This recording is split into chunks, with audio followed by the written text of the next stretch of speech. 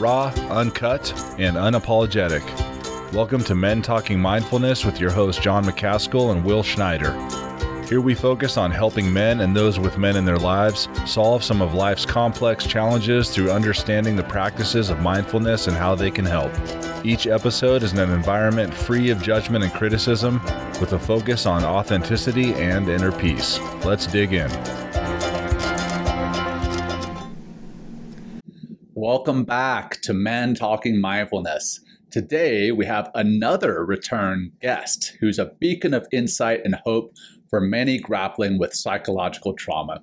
We're very excited to welcome back to the show Doc Shauna Springer, renowned for her expertise on trauma recovery, military transition, and close relationships. Now, we previously ventured into the realm of men and therapy with Doc, but today we're venturing deeper and maybe even darker into a profound and deeply personal space, the realm of moral injury.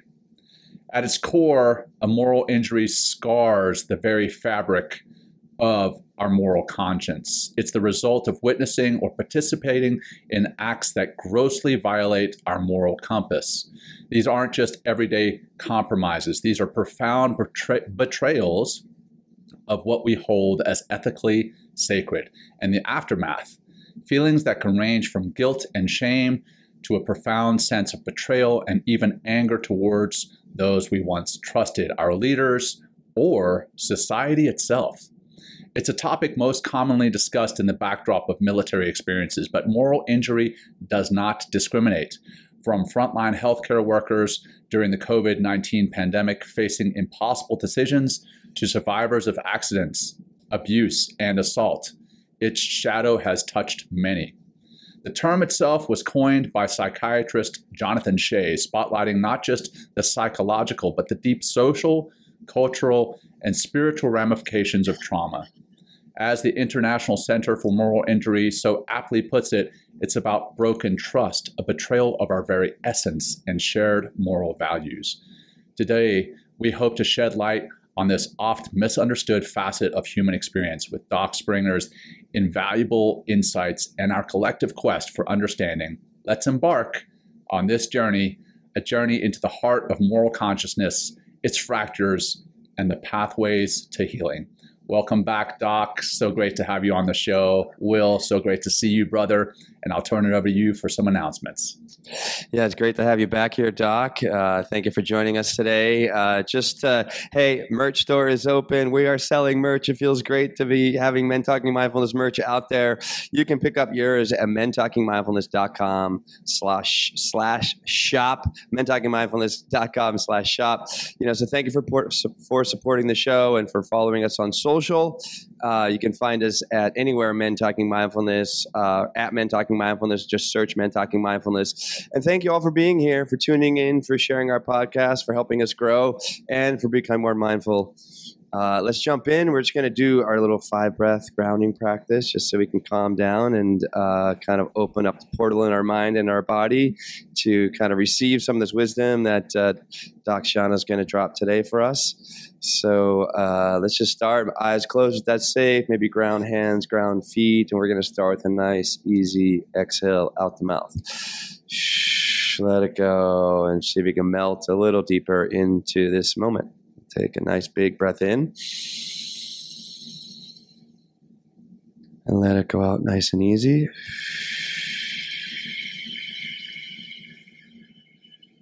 Again, in big, broad belly breath. Exhale, let it go nice and easy. Again, in. Easy out. Last 2 in. See if you can just soften the exhale a little bit more, and hopefully that helps to soften your mind and your body as well. And just going easy, doing what you can. And one more time, inhale. Exhale, exhale, exhale. Great, guys. And awesome. You can slowly come back, wiggle, fingers, toes, if you like. Turn the head a little side to side. Open your eyes. And awesome, guys. Just great to be here. Let's talk, dive into about moral injury. Let's do it. All right. Well, I'll jump right in. And, this is similar to some of the foundation that we talked about when we spoke about men and therapy. But what led you, Doc, to learn more about moral injury, and how would you define it for someone hearing the term for the first time? Aside from me defining it in the intro, in your own words, how would you define it? All right. Well, before we jump in, John, and this is sacred ground. Yeah. But when you talk about the sacred, like for me, it starts with friendship. So before we jump into the really serious stuff we're going to talk about today, like I can't resist commenting that Will and I have gone in very opposite directions since the last time we've talked. I had hair that was down to here, and I am now finding that my life is revolutionized by this new hairdo where I'm like, it's just revolutionary. Is this what you guys, this is going to be months or years in my life that I get back with no blow dryer in sight. Right. I can be, out the door in like 5 minutes. Like, I don't know if I'm going back. Like, I don't know if I'm going back. Like, this is awesome. And Will, you look like your logo, the Men Talking Mindfulness logo, first of all. And, there's a name for that. You are like, you're a walking billboard. If you guys send me a shirt, by the way, I will be a walking billboard for you too. So just putting that plug in. But Will, they call this demonstrative masculinity. Oh, I didn't know. There's a term for this. Yeah. Okay. Like John's like, he's sprouting a little bit, but like you're leaning into like the hairiness that is. Yeah. And this is demonstrative masculinity. It's a man saying, look at what I can sprout, like the antlers, on a buck. So I just have to comment on that before I can get into anything serious. Oh, I love it. Well, thank you. I feel this comes from my DNA, though. This is just how I'm not thinking like, oh, I really want to demonstrate my masculinity when I look in the mirror and have this beard. I'm like, this feels right is what kind of come to me. Yeah. I love it. It would be a problem for me if I could do that, right? That would be a social problem. But for you, it's great. It's a good look. Thank you. I appreciate it. I tried to grow my hair for a while. I grew it out for about a year and a half, and then I was like, I got to chop it off. I can't do it. But now I'm back. Why? Did you get like a Fu Manchu, or was it like full? No, not the beard. My hair on my head. It doesn't get much longer than this for me. You could do it. It is what it is. But yes, but I've tried to grow it long, and then I was like, oh my gosh, this is just so much work. And so and my wife, she chopped her hair off a while back, not to the extent that you have, but she chopped it off, and I was like, oh babe, I really like it long. She's like, well then you can fix it for me. I was like, oh. Okay. Yeah. Welcome to my old world, John. John's like trying to do burpees, and his like Fabio hair is like getting stuck under his armpits, and he's like, I'm done. This is why the military has regulations. That's right. Because otherwise people would be in front of the mirror fussing for like hours a day, and they can't have it. Oh man, how do we go forward from that? We're just anywhere you want. Yeah. Well, let's get back. Into moral injury. I mean, I think chopping my hair off after I'd spent a year and a half growing it, that was definitely a mistake, because I cut it and I was like, oh man, I actually liked it long. Oh, well, there's no going back. But you enjoy having it short, and that's good. That's definitely not what we're talking about today, though. That is not on the extent of a moral injury, right? What in the terms of moral injury, how do you define it? How did you get into that topic? So let's dig in. So Jonathan Shea is a luminary when it comes to defining moral injury. He's a psychiatrist that did a lot of work with warfighters in the Vietnam War. And he, as you said in the intro, defined it as participation or participating in or having to be part of acts that violate your moral code, your moral core. And so that was kind of the first definition of moral injury. Moral injury and PTSD need to be differentiated. at the outset. They're not the same thing. And so that's the first thing I have to do is kind of help people understand, help your listeners understand that these are two separate conditions. And often the way that you overcome moral injury is different from how you overcome post-traumatic stress injury. So they're both injuries in my book. There's no PTSD, it's post-traumatic stress injury. And these are two discrete conditions.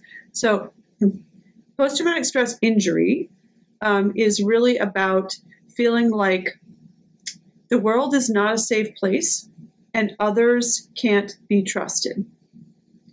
Okay, so people find themselves in a state of hypervigilance. They're very reactive. They're in a fight or flight mode. Certainly, it can change their identity in some ways to be in that mode, but it's primarily an anxiety disorder.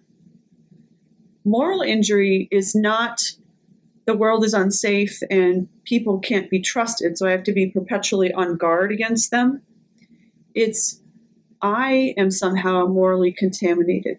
That's deep. I am somehow unworthy of belonging in the tribe that I hold sacred, whether that's my family, it's your home front tribe, right? If my wife knew the things that I think or the things that I've done, she would know that I'm not a good man. I'm rotten to the core. I'm a monster. Or among your unit, if we're talking about a group of guys, in the civilian world or a military unit, it's a sense of I don't belong because I'm somehow morally contaminated or deficient.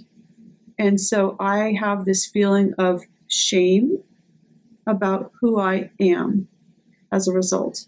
And so we have to get into the difference today between shame and guilt as well, and lots of other meaty topics. But let me just start the conversation by saying those are the distinctions that are meaningful between post-traumatic stress injury and moral injury. And people can have one, the other, or both. So you can have post-traumatic stress injury, no moral injury. You can have moral injury and not have PTSI, or you can have, in many cases, those that I serve have both. Yeah, and I'm glad that you brought that up, because that was actually going to be one of our questions: is the difference between those. And also, I want to quickly delve in. Sorry, Will, this ties directly into this question. You talked about moral injuries is your morals being injured by your acts. You're actually doing something. Can moral injury come from not doing something? And what I mean by that is witnessing something that you didn't stop, that you probably should have, or that you feel that you should have, or not participating on the battlefield when you had buddies that were on the battlefield and they died. Can moral injury come from that? You know that it can, because you read my book. I know it can. That's like a softball pitch. Yep. So what I said, just to clarify, is that Jonathan Shea defined this originally as participating in things that violate your moral core. Right. And that in my work, I have worked very hard to expand the aperture of saying it's not just this classic concept of I participated in atrocities of war, for example. Right. Like I did things that are against my own moral core. Just surviving when other people you love die can breed a moral injury. Right. Not being able to take action that's aligned with your code can create a moral injury. And so my work is really in this area been about really expanding people's understanding of moral injury and how it unfolds. One of the things we have to get to, maybe a little bit later once we've developed the concepts, is unaddressed post-traumatic stress injury is the gateway to moral injury. Okay. I have to describe how that plays out for people to understand this. Unaddressed post-traumatic stress injury leaves your flank open for an insidious form of moral injury. I was wondering if we can kind of flesh out a little more context before we kind of go into those things, in the sense of like, we just kind of said, I mean, for me, because like, John, you've experienced moral injury. I mean, Doc, you have a whole, book and you practice around this in a lot of ways, but I'm kind of like, not a veteran, not been attached to the military community. And, when moral injury came up as a topic, I'm like, oh, like, what does that really kind of mean? Because it just, that's just where I went, where my head went.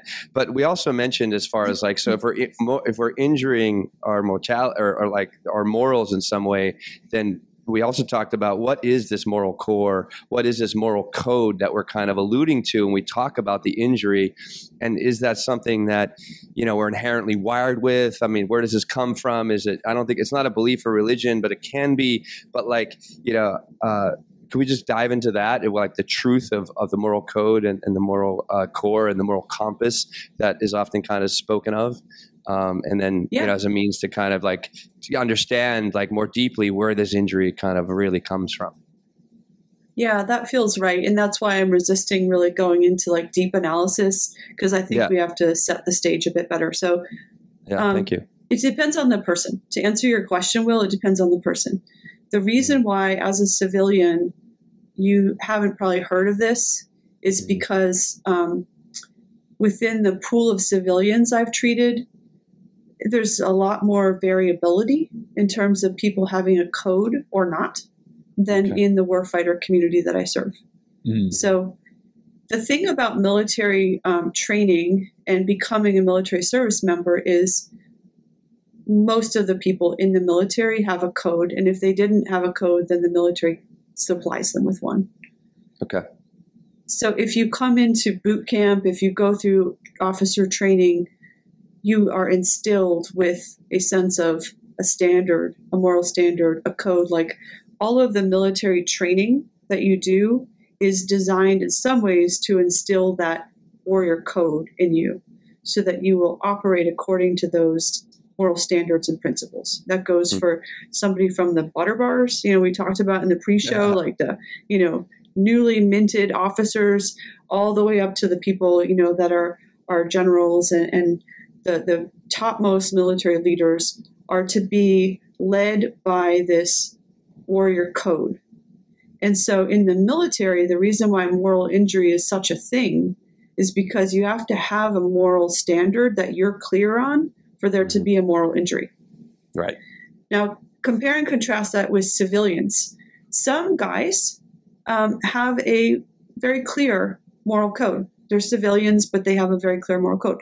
I find this very often, for example, among civilians who serve as protectors and defenders in our first responder occupations. Sure. So we're talking about firefighters, police officers, EMTs, dispatchers, paramedics, all those folks, ER doctors, that are our first line responders often have a very clear moral code that they're aware of. Okay, then coming out from there in the civilian population, if we're focused on men here, a lot of men, civilians and otherwise, have a moral code around who they are as a father or a protector. Kind of the way that we socialize men in our society does instill some general moral code if they adopt it. But that's a big if, because a lot of them don't. And a lot of them in the civilian world will say, yeah, so I bailed on work, or like, I'm not really, like faithful to my wife. Well, infidelity is like, pretty common, and I'm going to give myself a pass, and happens to a lot of marriages. Or, I just, felt like binge watching TV. If you don't have a clear moral code, and a lot of people in the civilian world don't, then you can't be morally injured. Because there's a lot more degrees of freedom you give yourself around the things that unfold in your life. Does that make sense? Yeah, it does. But also when I was started studying morality, and there's, oh my God, it goes really deep. But there also said something like, because I feel, is there a part that we're kind of hardwired with when it comes to morality, like such as the golden rule? Like something like do unto others as others would do unto you. And I feel like that, when I say that, and I guess I just have lived it, like that feels like something that comes from deep inside of me and not necessarily a belief system that has kind of been instilled in me, if you know what I'm saying. Yeah, so we have to separate the moral code from a faith, a particular faith, right? This is not about a particular spiritual faith.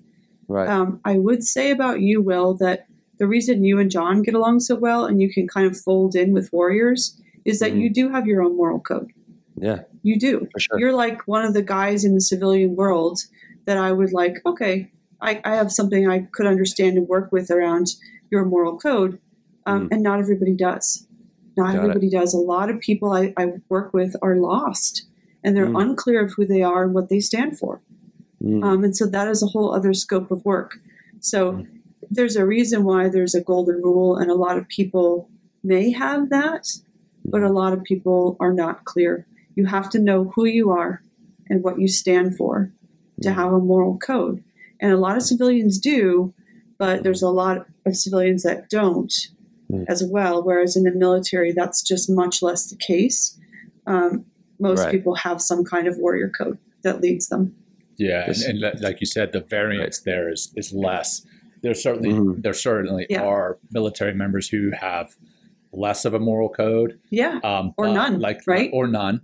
But they're pretty quickly filtered out for the most part. Yeah. There's obviously exceptions, but the warrior culture that you're a part of, if you see someone, I don't know, even as simple as, for the most part, again, I mean, I will admit that there is a lot of going back to infidelity.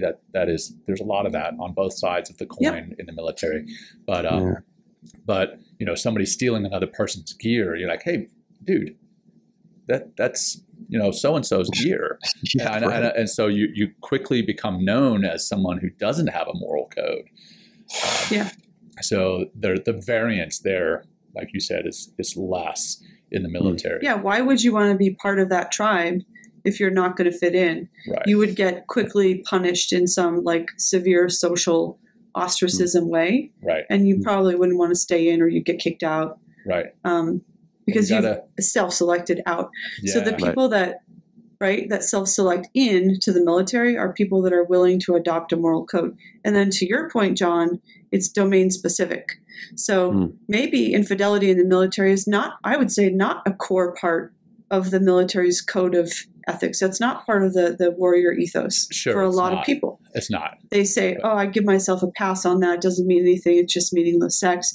But to your point, this is the stuff that's sacred to me. I would never leave a brother behind. I would never take someone's gear. These kinds of things that define that culture and tribe and who's in and who is out are very clear, whereas it's a lot less clear and heterogeneous in the civilian population. Right. I mean, you have to be able to trust your brother, your sister next to you because they have a firearm. Your life is literally in their hands at some times. That's right. I mean, I know when I was back in the teams, stacked on a door, we all have a firearm. We're going into this room. There's potential enemy in that room.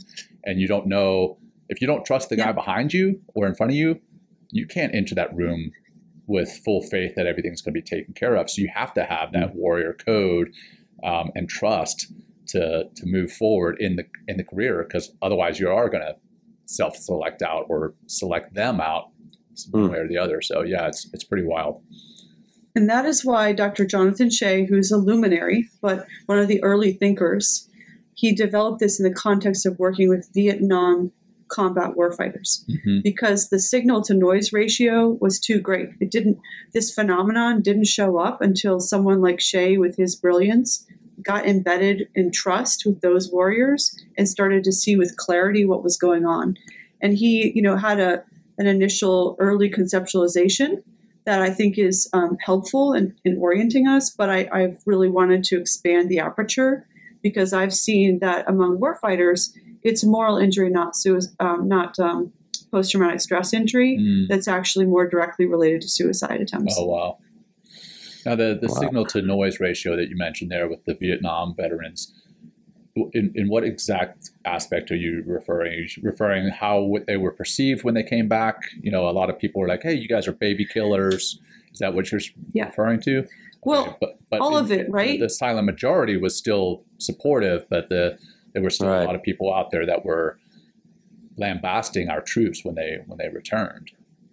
Well, that's a layer of it, right? Yeah. So it was so bad. I mean, if that's, you could write a playbook for how not to protect a warrior's mental health, you would do Vietnam. So we trained up these people, not in units, but as we individually replaced people in the combat zone. Right. They were sent over by themselves, not with other people they trusted mostly. They served in conditions where their people they love, like family, died, and they were questioning whether it was all worth it, that they were feeling like they had been lied to and deceived, and were captives. In some sense, a lot of the Vietnam veterans I talked to said, I didn't have a choice. I got drafted. Right. It wasn't aligned with my moral code to go in. And then you sent me over into the jungle, and people I loved like family got killed. And I'm not sure if it was even worth it. And I feel like I was lied to by our leadership. And then I came home and I was psychologically spit on, if not physically. You know, that people say I was spit on, and sometimes they were physically spit on, but a lot of times what they're communicating is American society made me feel like used toilet paper. Right. They devalued my value as a male, and they sent me into a war that I didn't agree with. They killed people I love like family, and then they came back and trashed my identity when I didn't have a choice in the first place.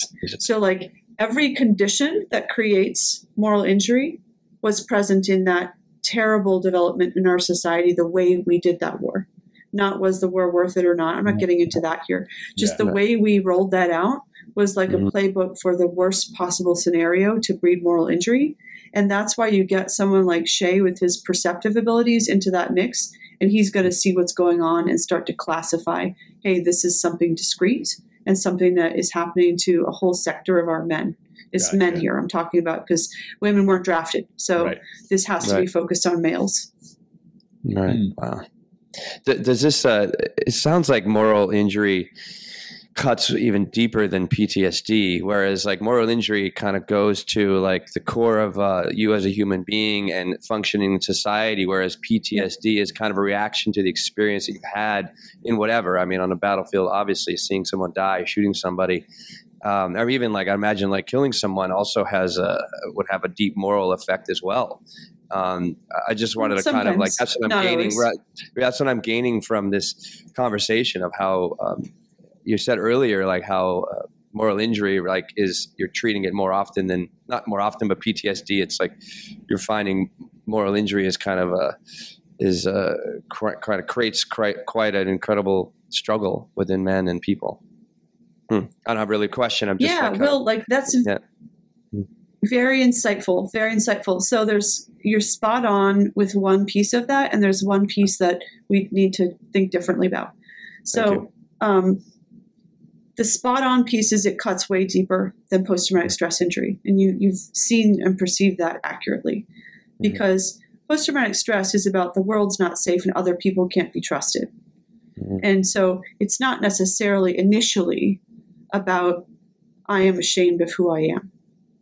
Now, at some point we have to get to how unaddressed post-traumatic stress is the gateway to moral injury, because you get from there to moral injury pretty quickly. But if somebody had post-traumatic stress injury, let's say that they were in, I don't know, a fire happened, it burned down their house, or they saw their buddy get killed in combat, and they had a lot of post-traumatic stress around that.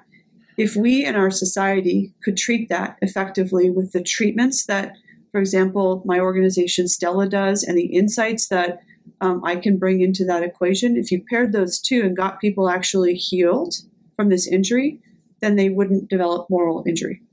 The piece that I need to get in there with you on a little bit is killing people doesn't create moral injury for a lot of service members. And that's something that civilians often think and believe and write about, because we are not necessarily wired like warriors and trained the way they are.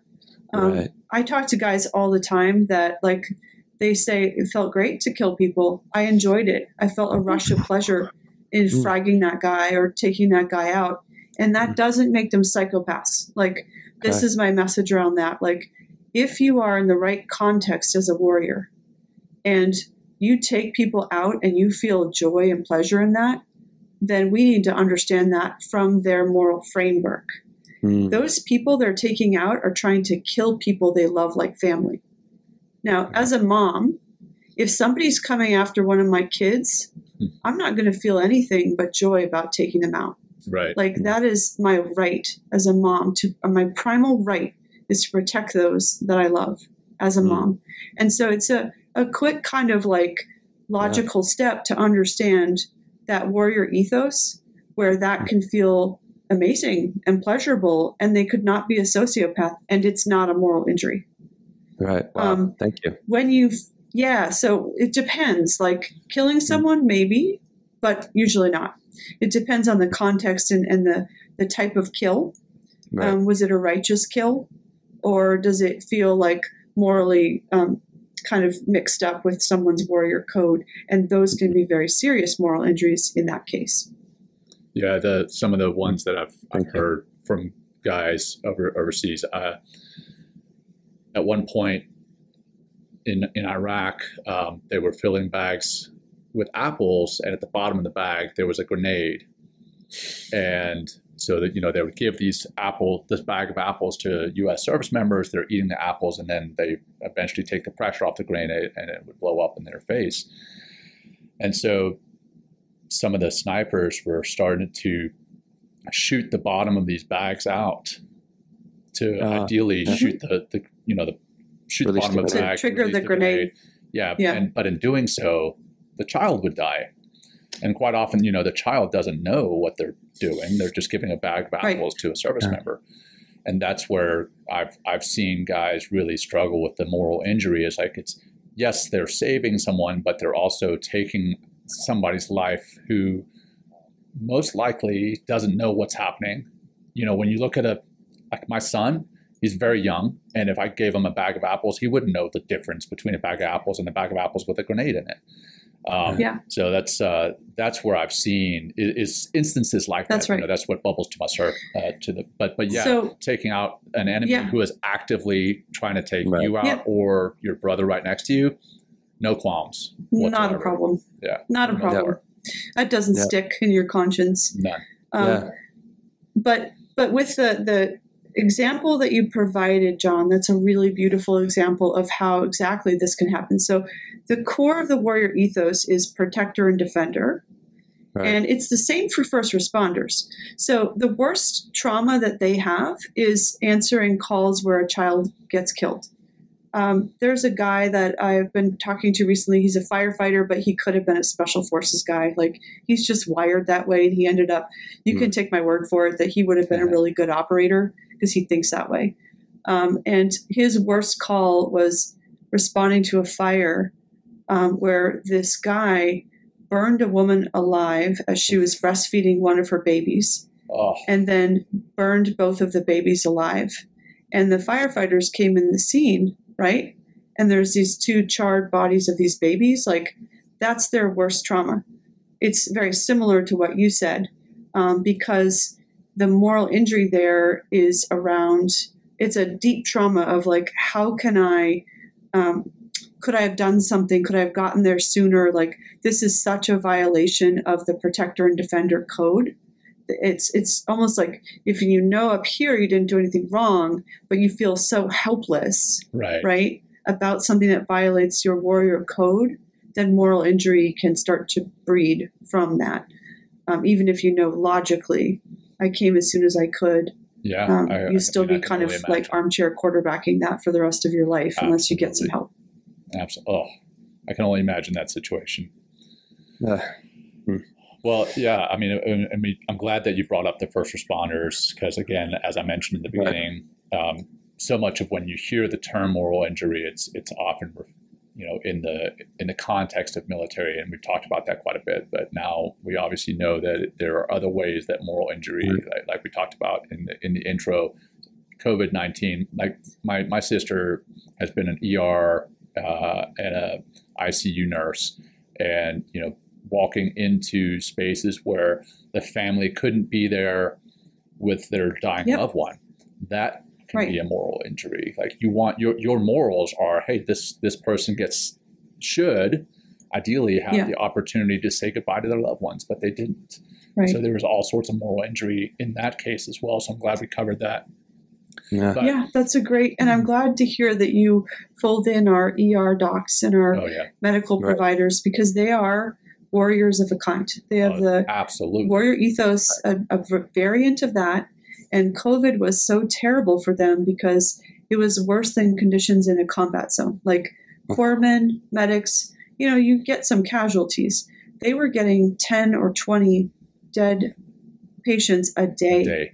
At the height of the surge. So one of the, if folks have a chance to watch this movie, it's called The Shot on YouTube, and it's PenFed that produced this series. Oh, yeah. And one of the patients that I referred is an ICU nurse named Shannon, who was in New York during the surge of COVID. And we treated her at Stella, and it helped her post-traumatic stress injury.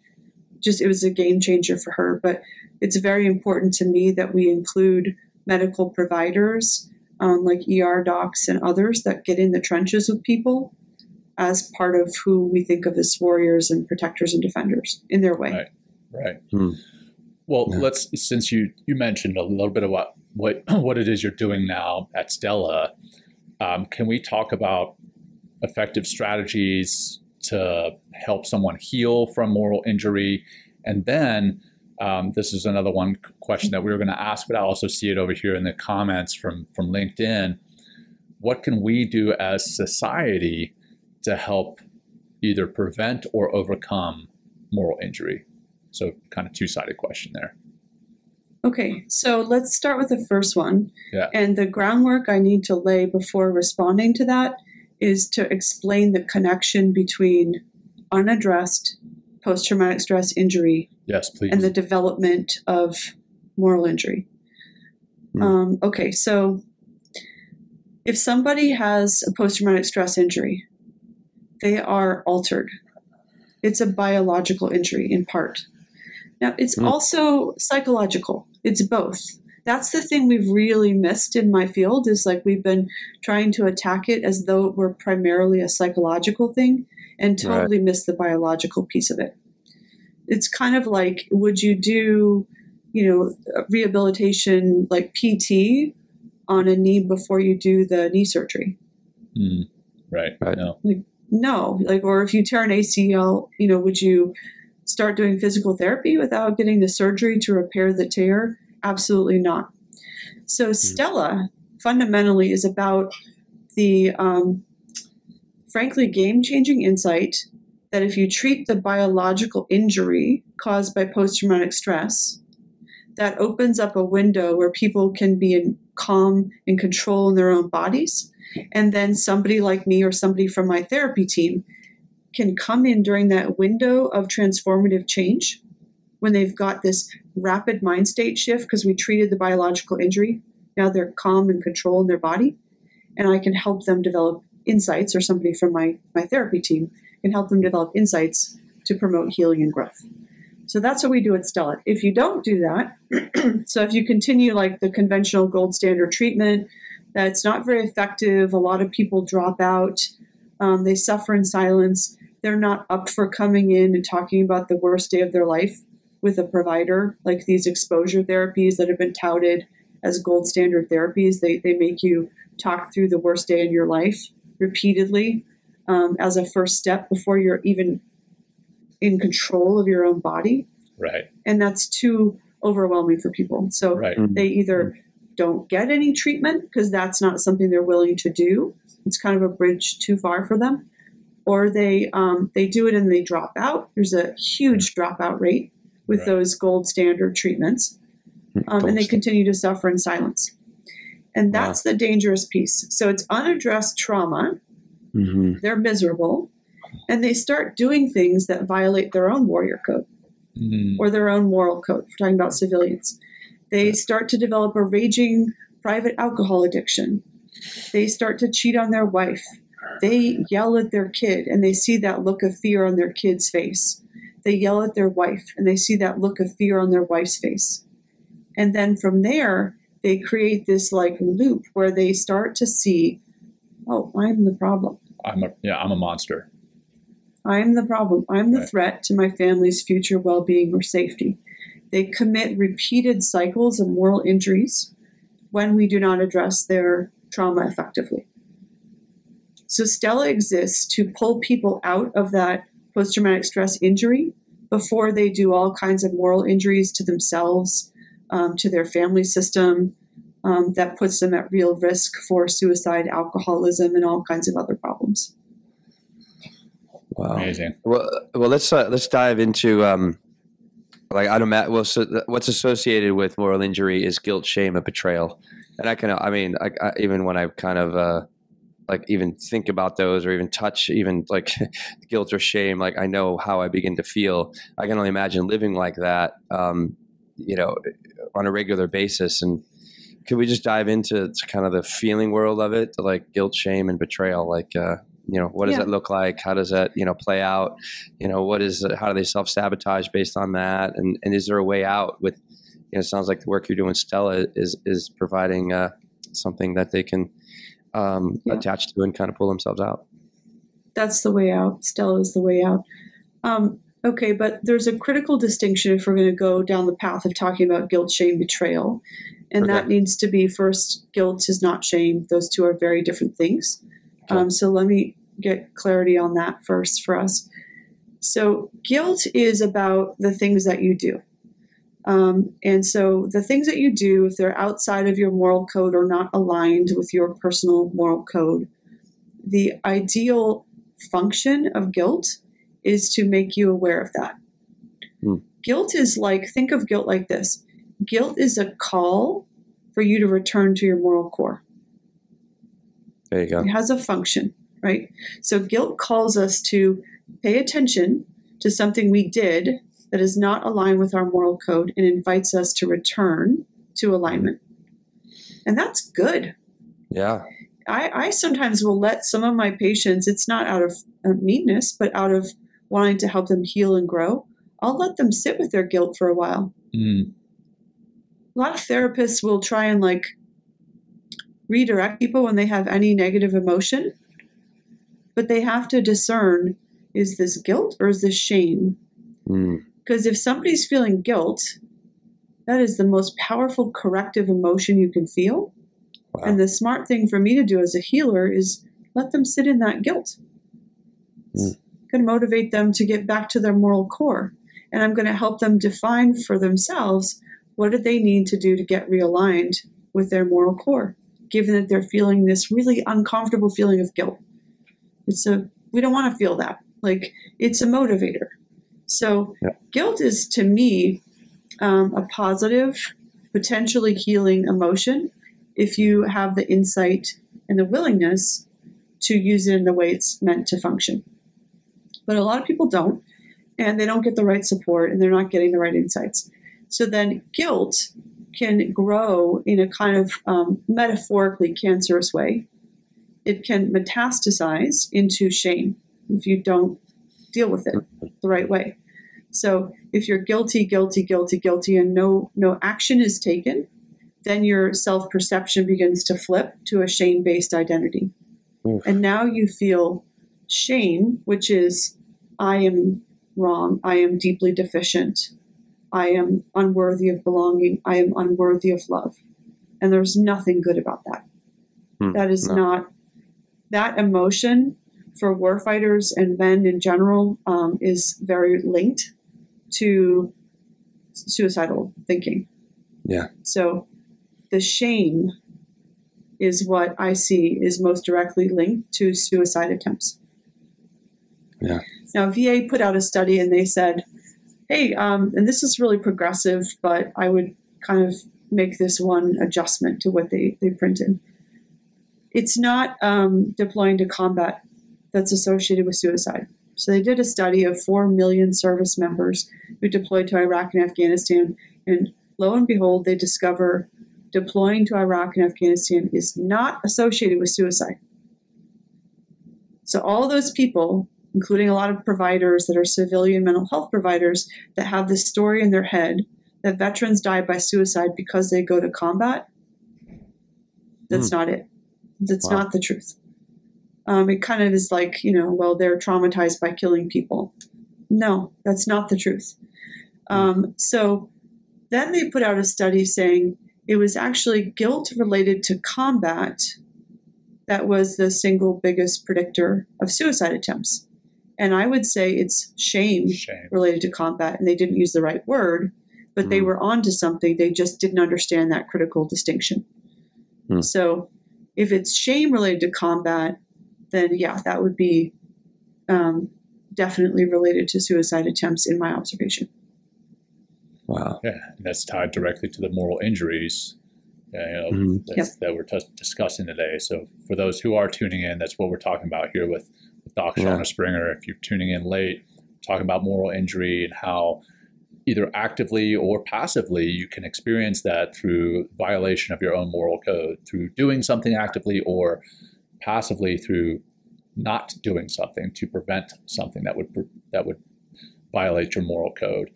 And what about betrayal? Let's just tie up that loop if you can, because betrayal is associated deeply with moral injury.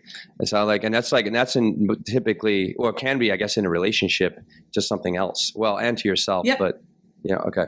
Here's the tie-in. So betrayal usually starts from an outside force. Right. And if you don't address it correctly, it becomes an inside force. Oh, yeah. Okay. So it usually starts, you can't typically start with I betrayed myself. Sometimes, but usually what I see, and this is like a lot of the time with first responders, it's administrative betrayal, not the trauma that they are facing. And there's hundreds of traumas they face. It's typically the betrayal, the feeling of you are not one of us and we do not have your back. After we told you we had your back, after we told you you were family to us, we actually are ready to throw you out and sideline you, and you're not a member of this tribe anymore. So that betrayal, if you don't help someone address it appropriately, can then spiral into a kind of self-betrayal. When people go down that dark tunnel and they start doing those things because they're in so much anguish, psychological anguish, when they're kicked out of the tribe, that is their identity. It's not just a job, it's their identity. And their identity and their integrity gets fundamentally questioned. That's one of the worst wounds for a service member or first responder, and for some men with a very strong moral code, one of the worst injuries you can sustain. And if you don't address it up front with the right insights and the right support, people will develop a predictable cascade of essentially self-betrayal or betrayal of like their wife. If they cheat on their wife, they take it, to that level. Self-betrayal, they develop alcoholism and they're lying all the time about it. And they're betraying their own moral code because they're now lying and hiding. And, all this shame is starting to like become cancerous, right? That's how that kind of thing metastasizes. Does that make sense, Will? No, it makes a lot of sense. And I can see how, from what I understand about the mind is if you keep living this story of like, I've been betrayed, right? And you keep experiencing, repeating that story and everything that goes along with it. And eventually I'd imagine if you don't seek out help, if you don't speak out, if you don't, get help, it can be, I betray myself. I can see how it goes right to the self over time. Because of what you're living in that betrayal, and therefore you become that betrayal to yourself. And it's just so, and it really hits deep because I have some family members that struggle with alcoholism, and now they're starting to kind of hide, their alcoholism, and I just really helped me wake up to how deep it can go, especially when they take another step. It's like, oh, I'm not going to drink in front of the family, but now I'm going to live in the shame and the guilt and of it all. It's like, oh God, thank you for they're baking in that shame. Thank you for all this. This is, well, I mean, it's tough to take on. I mean, God, I feel this so much in my heart in a lot of ways, but I mean, this is how we change, by creating awareness, and they're becoming aware, and then for hopefully, taking the steps to get help that you need. Yeah. So one of the phrases I always use with people I'm trying to heal and support is, the truth will set you free, but first it will make you miserable. Okay. That's on it. That's all. That's real. It's real. Thank you.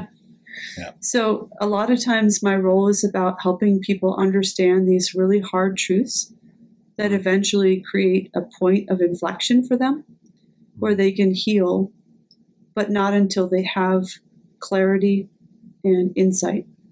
Wow.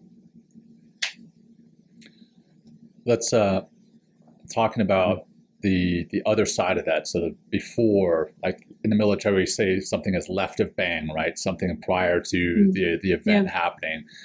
How do we get left of bang in regards to high risk professions, maybe building up resilience against moral injury? And then I want to come back to a question that I asked before about what can we do as society or community to help them build that resilience? Yeah, I mean, that's, thank you. I hear left of bang, left of boom all the time, and people don't know what they're talking about. They love that phrase. And it's like, if you pin them down and you say, what actually, does that look like? Yeah. There's not a lot of there in a lot of those conversations. So that is why I helped launch Stella in 2020, along with the best medical team in the country. We do stellate ganglion block dual sympathetic resets that restore calm and control to the nervous system. We do ketamine infusions at 4 of our centers. We'll be adding transcranial magnetic stimulation. We have hyperbaric, we have virtual reality, and we're multimodality. And we do therapy now. I'm standing up a team of docs, and I'm starting to get calls. I'm not even like recruiting. People are just finding me and saying, I want to work with you and your team. This is what Stella will do.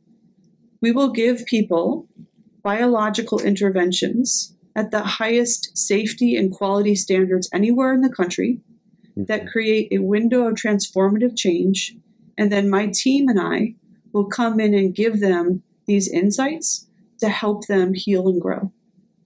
If you arrest that spiral where it's at a level of guilt, or even sometimes when people are pretty deep in shame, we can restore calm and control to their nervous system, or use ketamine to help them see potential opportunities for healing, unlock kind of their innate capacity to heal.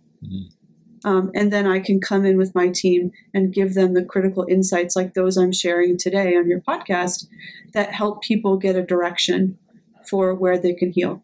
We're not going to be doing long-term therapy. We're not going to be seeing people for years and years. Like, these are a team of the equivalent of special forces operators in the therapy world.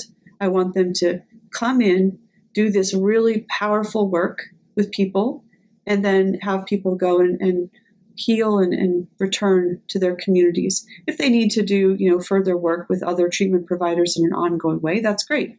But they're going to have expert guidance with these kinds of insights about where they need to grow and how they need to do it from these sessions with me and my team. So that's what Stella is. It's a combination of these innovative biological treatments that we do in the clinic and the teletherapy sessions my team and I will be doing to bring them long-term healing from the combination of these treatments. Those biological Stella's the answer. Yeah, these biological therapies, you mentioned ketamine, is like MDMA a part of this? Like, I'm just curious about, what, I mean, I'm sure it's different and unique for each particular person, but just maybe, if you can speak a little bit to how you might potentially treat like somebody with a moral injury through Stella. I'm very curious to hear how that goes down. Yeah. So ketamine is legal right now, and we have ketamine infusions at our 4 centers for excellence. So let me talk about ketamine for a second, and then I'll fill you in on where we are with MDMA. So ketamine is administered most often in 3 ways. Either through a sublingual lozenge that people take that has some of the ketamine in it, kind of dissolves, or through intramuscular injection, or through infusion, eye infusion.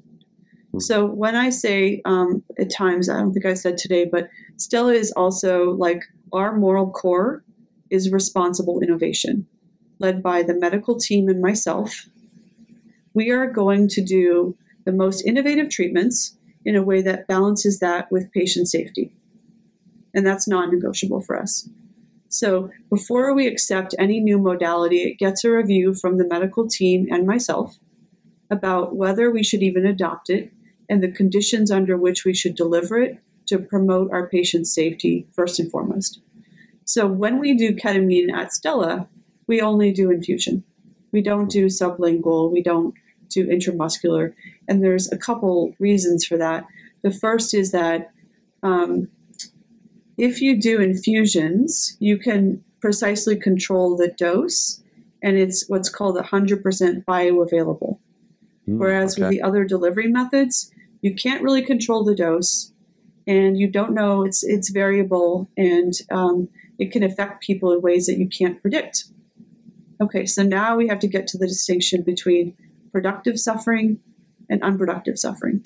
Oh, yeah. So I've already told you that I'm okay with letting people sit with guilt, right? That's productive suffering. Letting them bake in shame is unproductive suffering, and it's dangerous. So in the world of ketamine, if you give somebody an intramuscular injection and you give them too high a dose, or they have some kind of a physiological reaction, and they go into a level of unproductive shame where they feel like their demons are clobbering them, there's nothing you can do. You can't pull them out of that. You can't bring them back. With the IV, you can put a medication into their IV bag, and they will come out of that immediately. Wow. So the reason why Stella does only infusion, and we're firm on that. There's a lot of other places that money is their moral core, I guess, their driving, motivation. So they go, oh yeah, we're going to deliver this sublingual thing and then monitor you from a distance. I don't even know how that's legal, but I think that'll get shut down in the years to come when we kind of look at what's happening with that kind of irresponsible practice. But with Stella, we only do it in the clinic, medically monitored by medically qualified people, with overwatch on them, oversight on them medically, in other words, and it's IV infusion only. So we do ketamine, and let me tell you, it's phenomenal for moral injury. I was in Chicago in June, and I took 3 Special Forces guys and a civilian all in the same week through this treatment protocol that we use that uses ketamine infusions. And they're all people with very complex traumas and moral injuries. Ketamine is phenomenal for unlocking our potential to heal and really developing an understanding and a clarity around what's happening in mental warfare and on the moral and spiritual dimension of who someone is. Wow. That's Now, deep. in the world of ketamine, there's this whole kind of line of thinking that I'm troubled by, where people say, trust in the wisdom of the medication, things like that, as though the medication were a god, a replacement for God. And in my head, it's not. So I wrote an article on Psychology Today. Maybe you want to link it to the show. It's called Ketamine is Not God. And I explained how ketamine works. But it's very important, especially for warfighters and first responders, to understand when Stella does ketamine, we're using this as a tool to help unlock your innate capacity to heal yourself. There's no wisdom in this medication.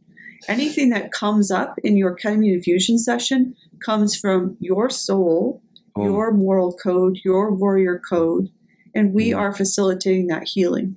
It's not delivered to you by the medication as though that medication had a soul. Right. So I hear this and I get troubled because I think, no. We have to anchor this in each person's own individual morality. And when people talk about trust the wisdom of the medication, a lot of times they're trying to select themselves into a position of high priestess for this religious intervention that I don't believe we should be doing. It's having a power over people that it's not consistent with my morality as a healer. So the way that I talk about ketamine is it's a tool. It unlocks an incredible ability for parts of your brain to communicate with each other in new ways. And for you to see the potential for healing, it pulls you out of a rut and puts you into a plane of infinite possibility where you can then align again with your moral code and realize who you are and who you're meant to be. It's phenomenal for doing that. Great. So ketamine is almost the best intervention I've seen for moral injury. And MDMA, you're going to talk about that? I think, Yeah. So MDMA, again, like it's something that if Stella adopts MDMA, it will only be in the context of a full review by myself and the medical team. And I've started that review.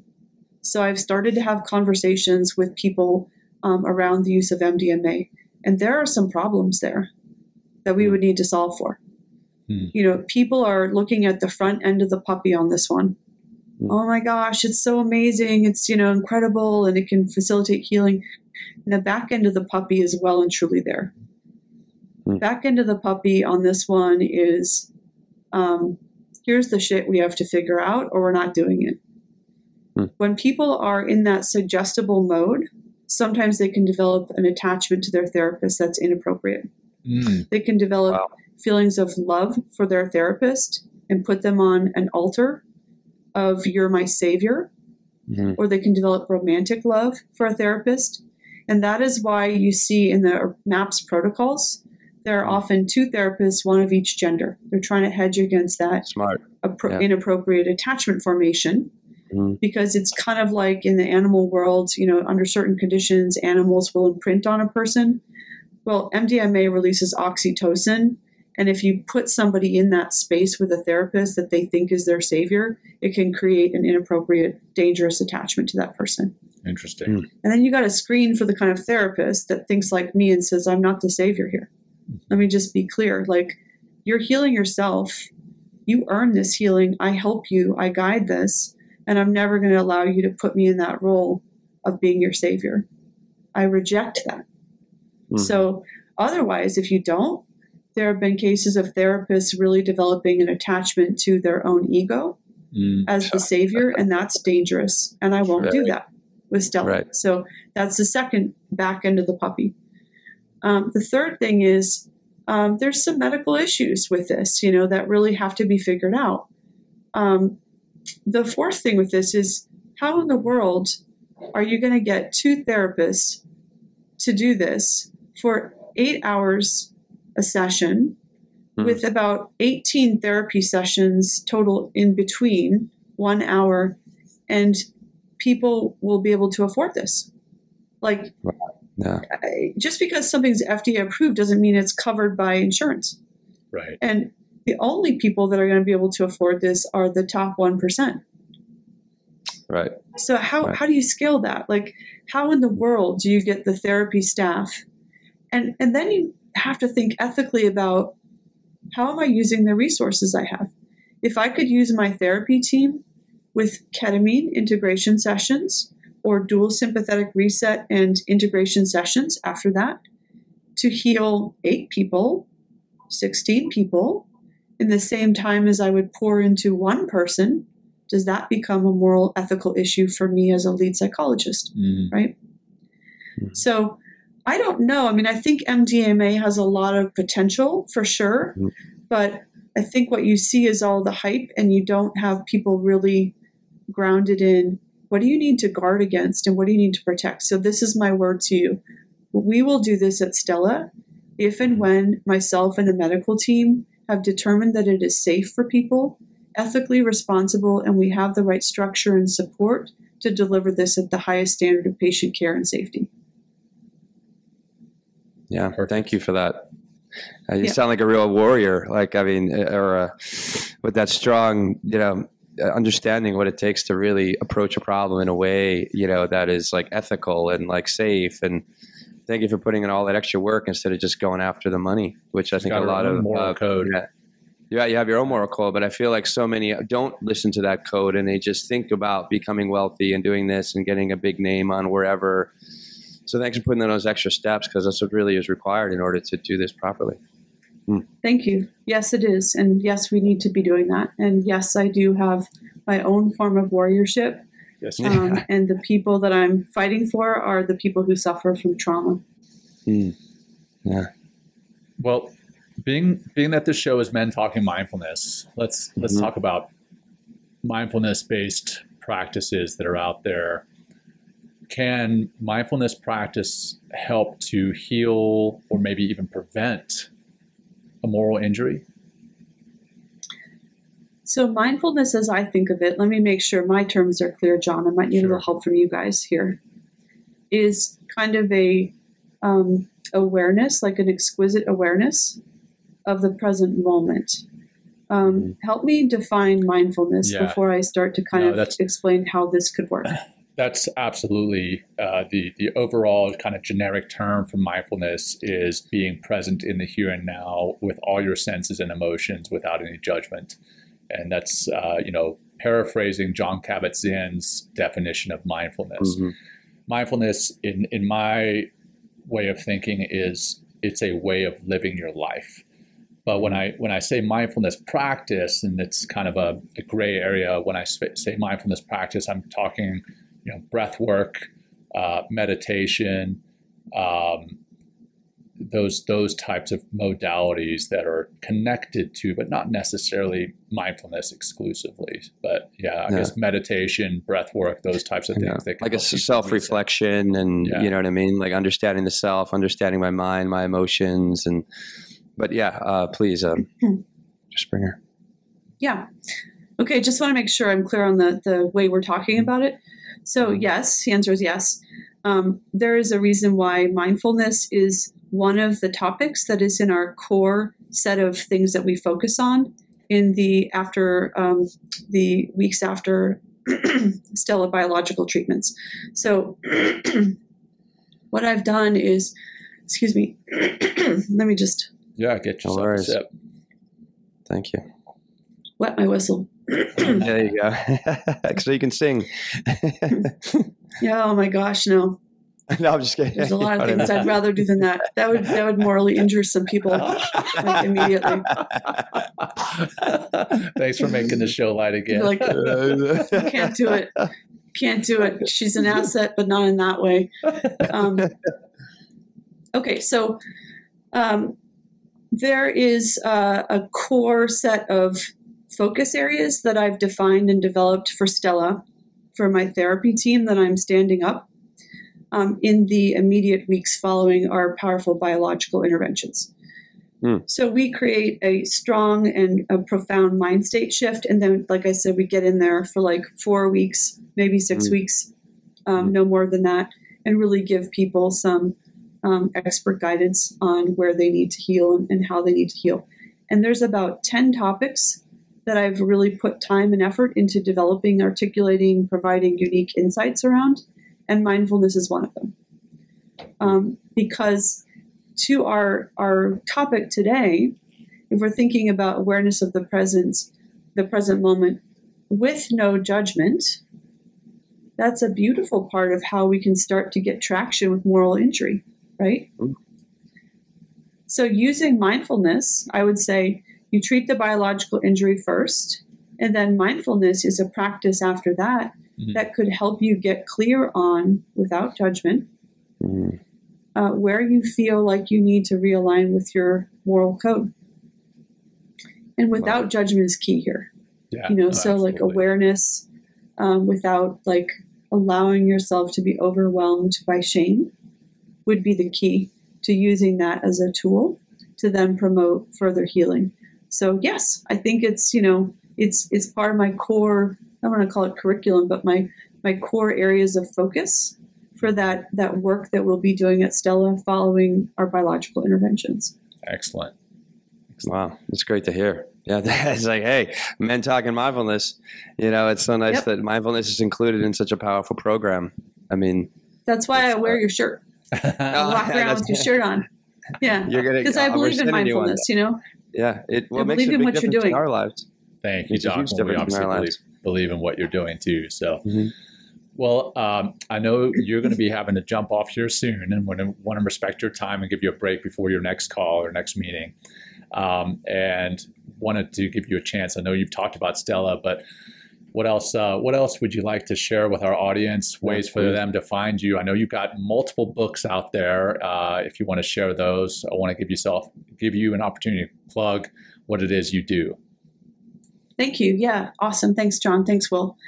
So let me just finish by, first I'm going to share Stella's website, and then I'm going to talk about some of the other stuff I have going on. So the big framework for me is It's these unique, innovative biological insights that unlock potential for healing, and people need the psychological insights that I've developed if they really want to get well.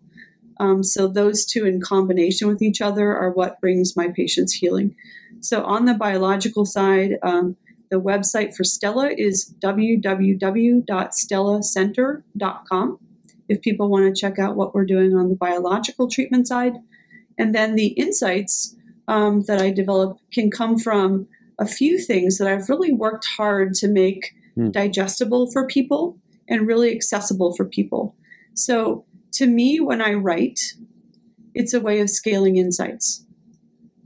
Like I write books because they scale the kinds of insights, John, that we've talked about in Warrior that help people go, oh, I didn't see it that way.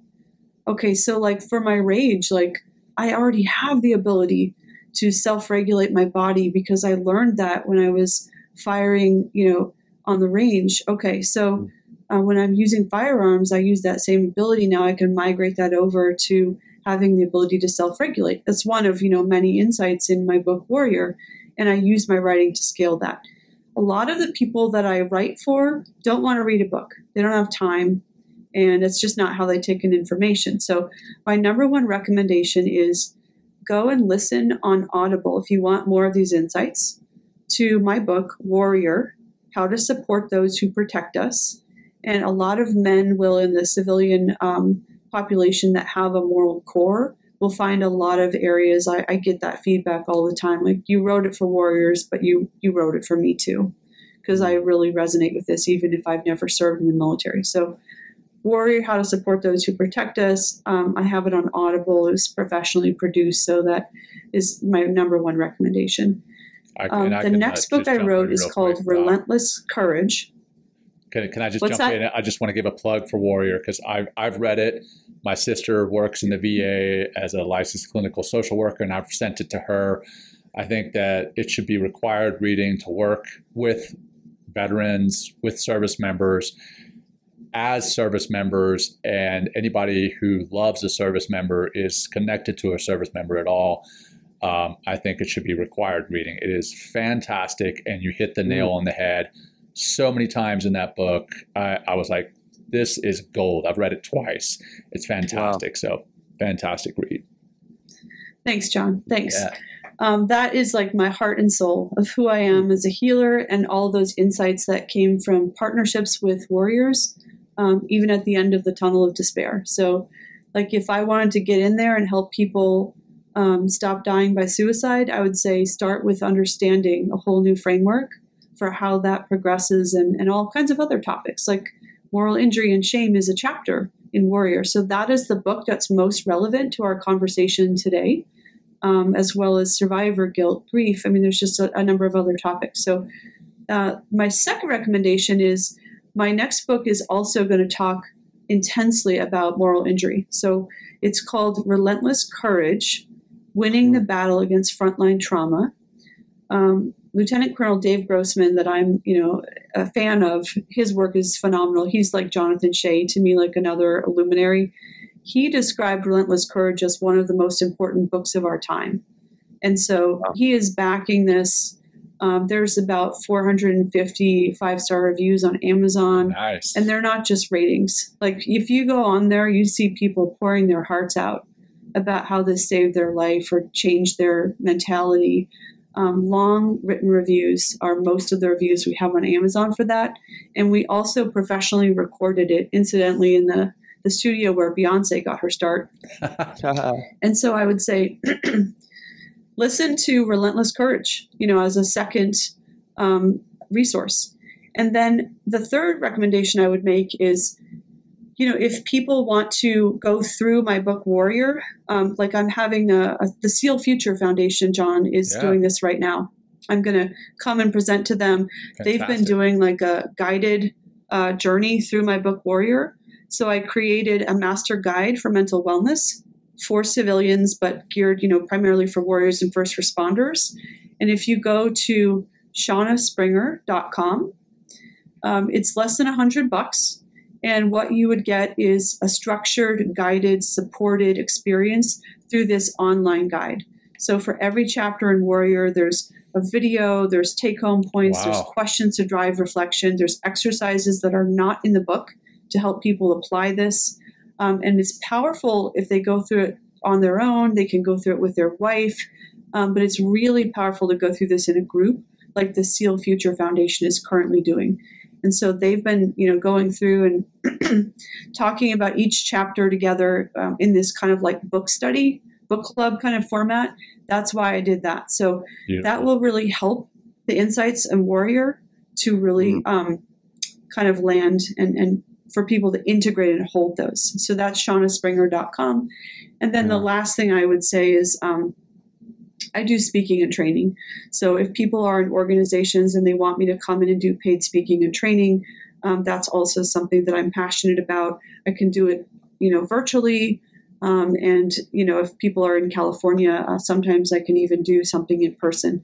And I would come out and I would talk about Stella for part of that.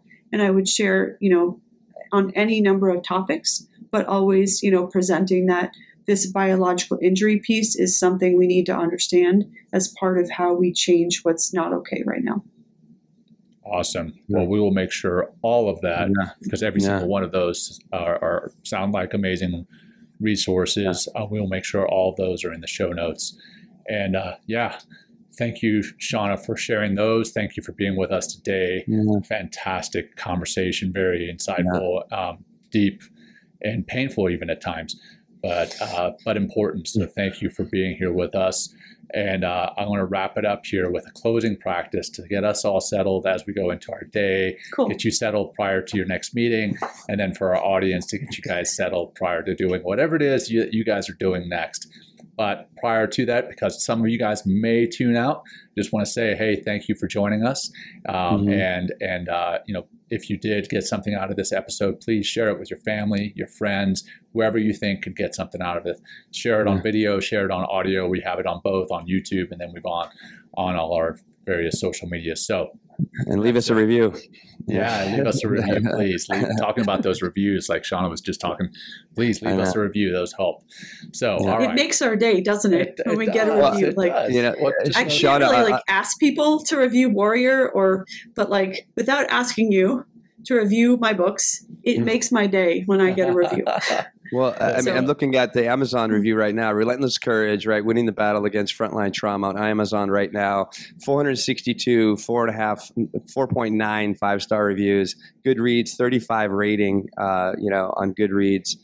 This is just, congratulations for the success in this book and really changing the conversation and our way forward, through moral injury and all the things that are, impacting our service members and frontline workers and stuff. So, Shauna, I just can't thank you enough for all that you're doing and how you're doing it, and with such integrity and such a deep moral code. So, there you go. Thank you.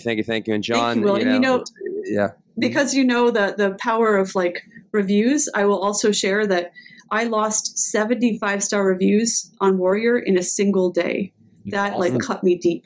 Because I published a second edition of Warrior with some additional content. Yeah. And Amazon said, oh, no, we'll link it all. It'll be, it's the same, ISBN. Yeah. And I lost 75-star reviews. Wow. So I am it bothers me every day that when I think about it. So if people have read Warrior, I'd like to see that is my heart and soul, and I'd like to get those reviews posted back up. So even if you reviewed it once, consider putting the review you've already made back up. That would really help me. Oh, I got some. Yeah. I got a national alert on my phone here, so I did turn off the signals, but even a national alert. Okay. If you need to, John, I can close the practice. It might be coming in on multiple phones. I think it's coming in on yours too, Will.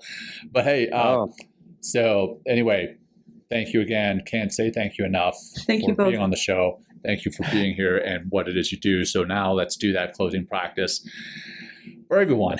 So, that alert just got me all amped up. It says no action required. I just checked it, right? Okay. It's just a test. No action required publicly. So we're all safe, everybody. All right. So thank you. Let's calm down with some breathing. All right. Okay, thanks. So, all right, we're just going to do some simple breathing, nothing super fancy here, just focusing our attention on our breath. And if closing your eyes is comfortable and safe, both physically and psychologically, then please. Oh, we lost Doc. Let's try and bring her back in here real quick. We lost you there for a second there, Doc. Yeah, sorry. All right. All right. So as I was saying, if closing your eyes feels safe, both physically and psychologically, then I invite you to do so. Otherwise, just continue what you're doing, but bring your attention to your breath. Just noticing the physical aspects of your breath, the rise and fall of your chest and belly.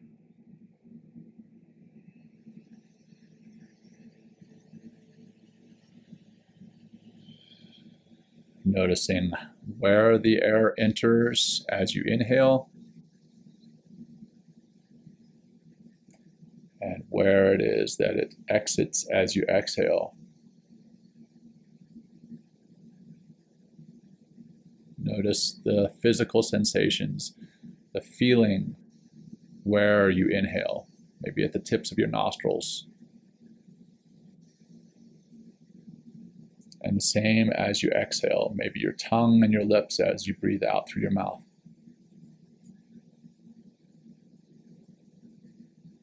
And then notice how the air feels as you inhale, slightly cooler, maybe slightly drier,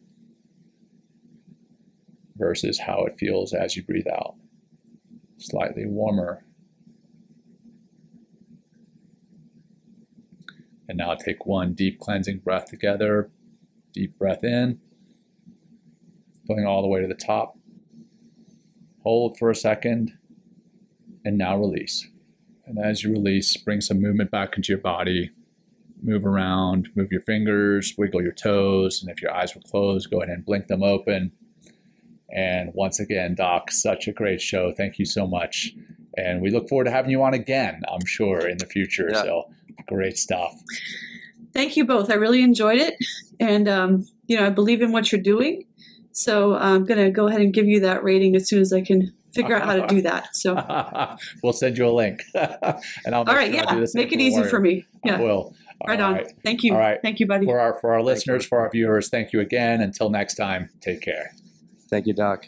Thank you, everybody. Peace. Thank you for joining us today. We hope you walk away with some new tools and insights to guide you on your life journey. New episodes are being published every week, so please join us again for some meaningful discussion. For more information, please check out mentalkingmindfulness.com.